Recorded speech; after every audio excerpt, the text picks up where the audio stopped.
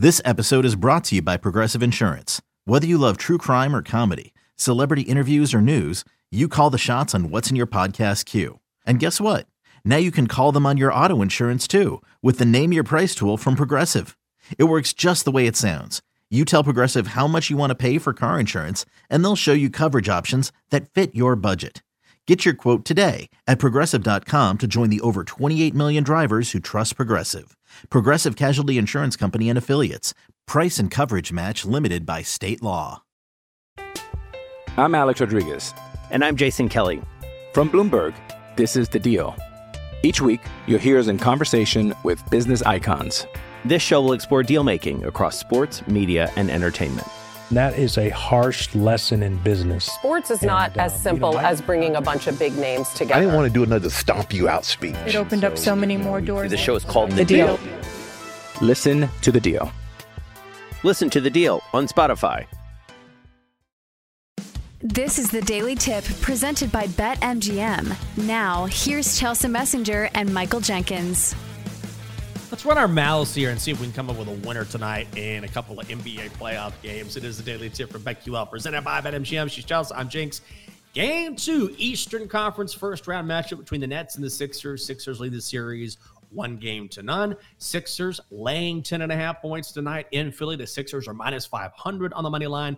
The Nets are plus 375, and the total is 213.5.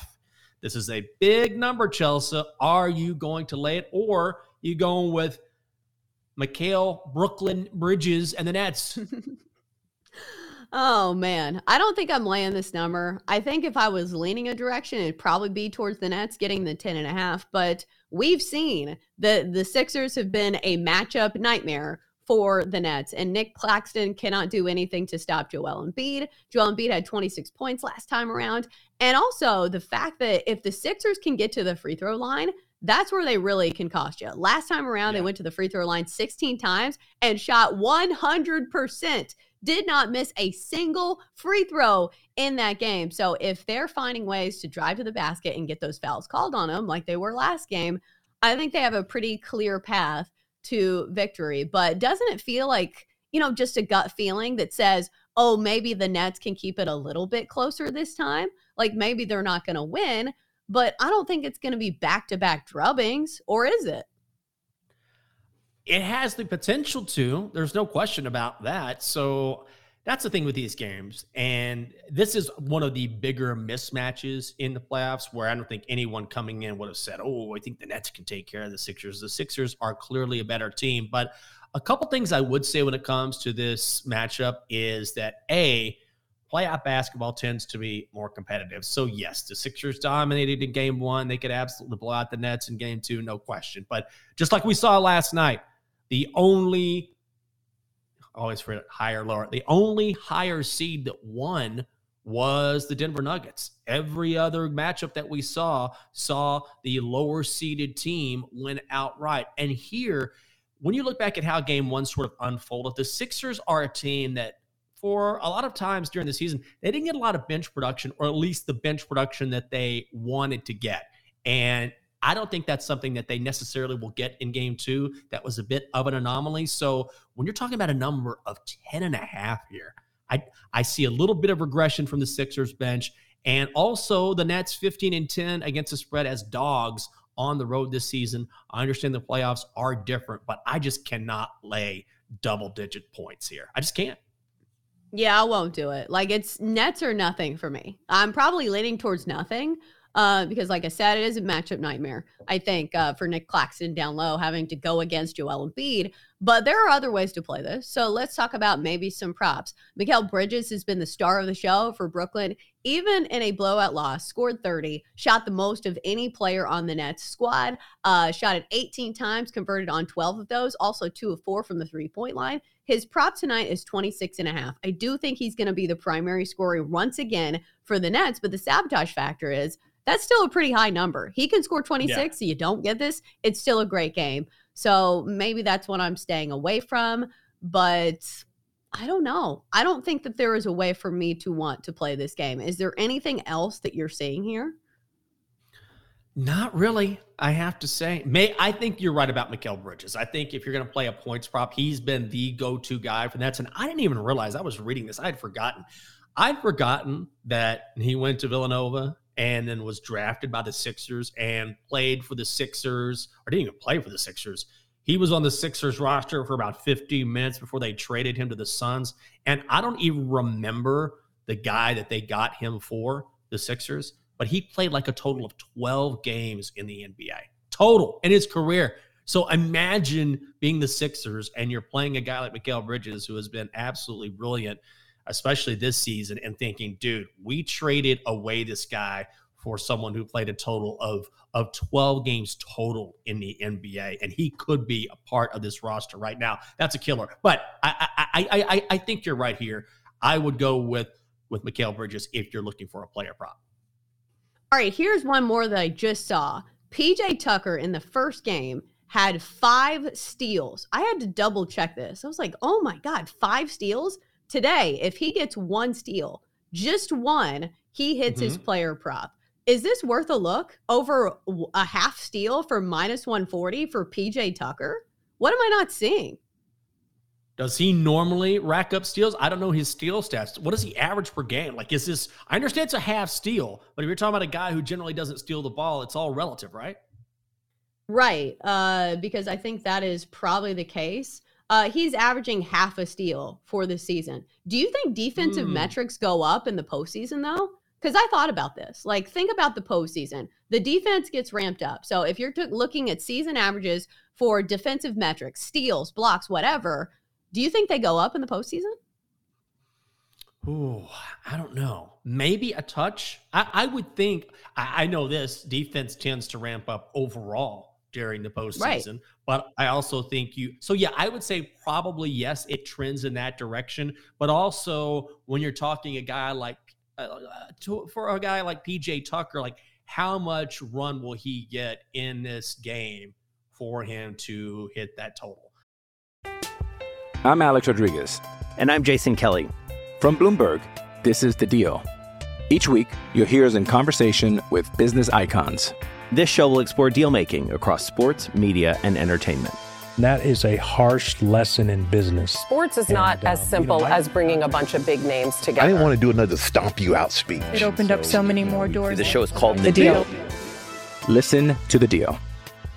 Listen to The Deal on Spotify. This episode is supported by FX's Clipped, the scandalous story of the 2014 Clippers owner's racist remarks captured on tape and heard around the world.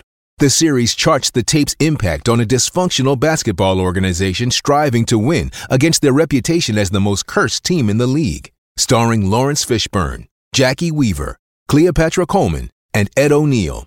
FX's Clipped, streaming June 4th, only on Hulu. You know, especially in the playoffs, because a lot of times rotations will change and the players that are substituted will change based on the individual matchup or the series matchup. Right, because before that, he had not gotten a single steal. And it looks like the last 3 games before the postseason started. So I just saw that number and I was, that's an outlier. When you have 5 steals, that's a huge game. So I was just wondering, just talking out loud about some of the handicaps. But I do think that pertains to other defensive props. Oh, no question about it. I do think when it comes to any playoff sport, we want to bet the overs. We want to see a lot of points. We want to see, that's just part of human nature and part of betting. We always see that. But it is important to remember that defense, hockey, football, basketball, whatever the sport is, tends to tighten up a little bit. And therefore, you don't want to bet anything blindly, but maybe look at unders or maybe look at defensive metrics starting to get a little bit slimmer during the postseason. Let's go to game 2, Western Conference first round, where the Kings lead the series 1-0 over the Warriors. We've seen a flip here in the favorite. The Kings open up as favorites. Now it's the Warriors laying a 1.5. The Warriors minus 115 on the money line. The Kings minus 105. And the total set at 239.5. So the total opened at 240 at BetMGM. It has come down a half point. I want no part of this total. I mean, yeah, I guess the under is the right side because it's such a high number, but God, do you really want to bet on an under when it comes to Warriors and Kings? I know I don't. Absolutely not, because both these teams can bomb away from the 3-point line. But doesn't this feel like a gut feeling play when it comes to a money line play? Just that the Warriors are kind of in a desperate spot. Last game was very back and forth. I feel like it could have gone both ways, but this is a game that the Warriors absolutely need to win. Like, it's not a must-win game. I'm not going to call it that, but don't you think that the urgency is ratcheted up when there's a possibility that you can go down 2-0? I feel like the Warriors bounce back here.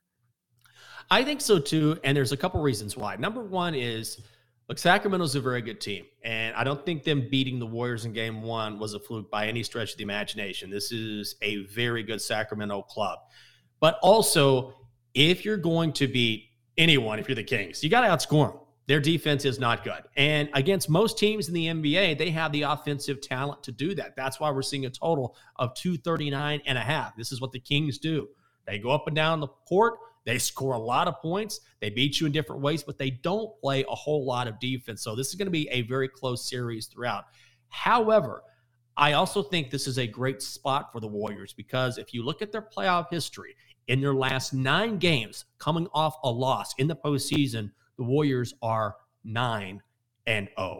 And so this is generally, from what we've seen in the past, where Golden State tends to fare very well. And also, Sacramento does not really do a good job. They actually do a very poor job of defending the 3-point shot. And as we know, the Warriors can absolutely light it up from deep. Andrew Wiggins will have another game under his belt, and he was not good from long range in his return. If he improves upon that, I just think this is a good spot for the Warriors to bounce back. All right, so sharp or square time. I'm going to throw out a player prop, and you tell me if it's sharp or square, because I don't know. It's the squares play in the book, but I feel like it might hit. Steph Curry over his 3-pointer prop. It's 4.5 minus 135. Doesn't it feel like he makes 5 threes, or is this super square? Oh, I mean, it's definitely square, but yeah, but I mean, there's no question it's square. But here's the thing. Sometimes the square side is the right side. And here's what I think goes into this play. And please tell me if I'm wrong. Isn't it just, if any guy's going to step up after a loss, it's going to be Steph Curry, right? Especially if you think the Warriors will win this game, and I do, and you think about game script, how is this game going to go down? Don't you think Steph will step up here?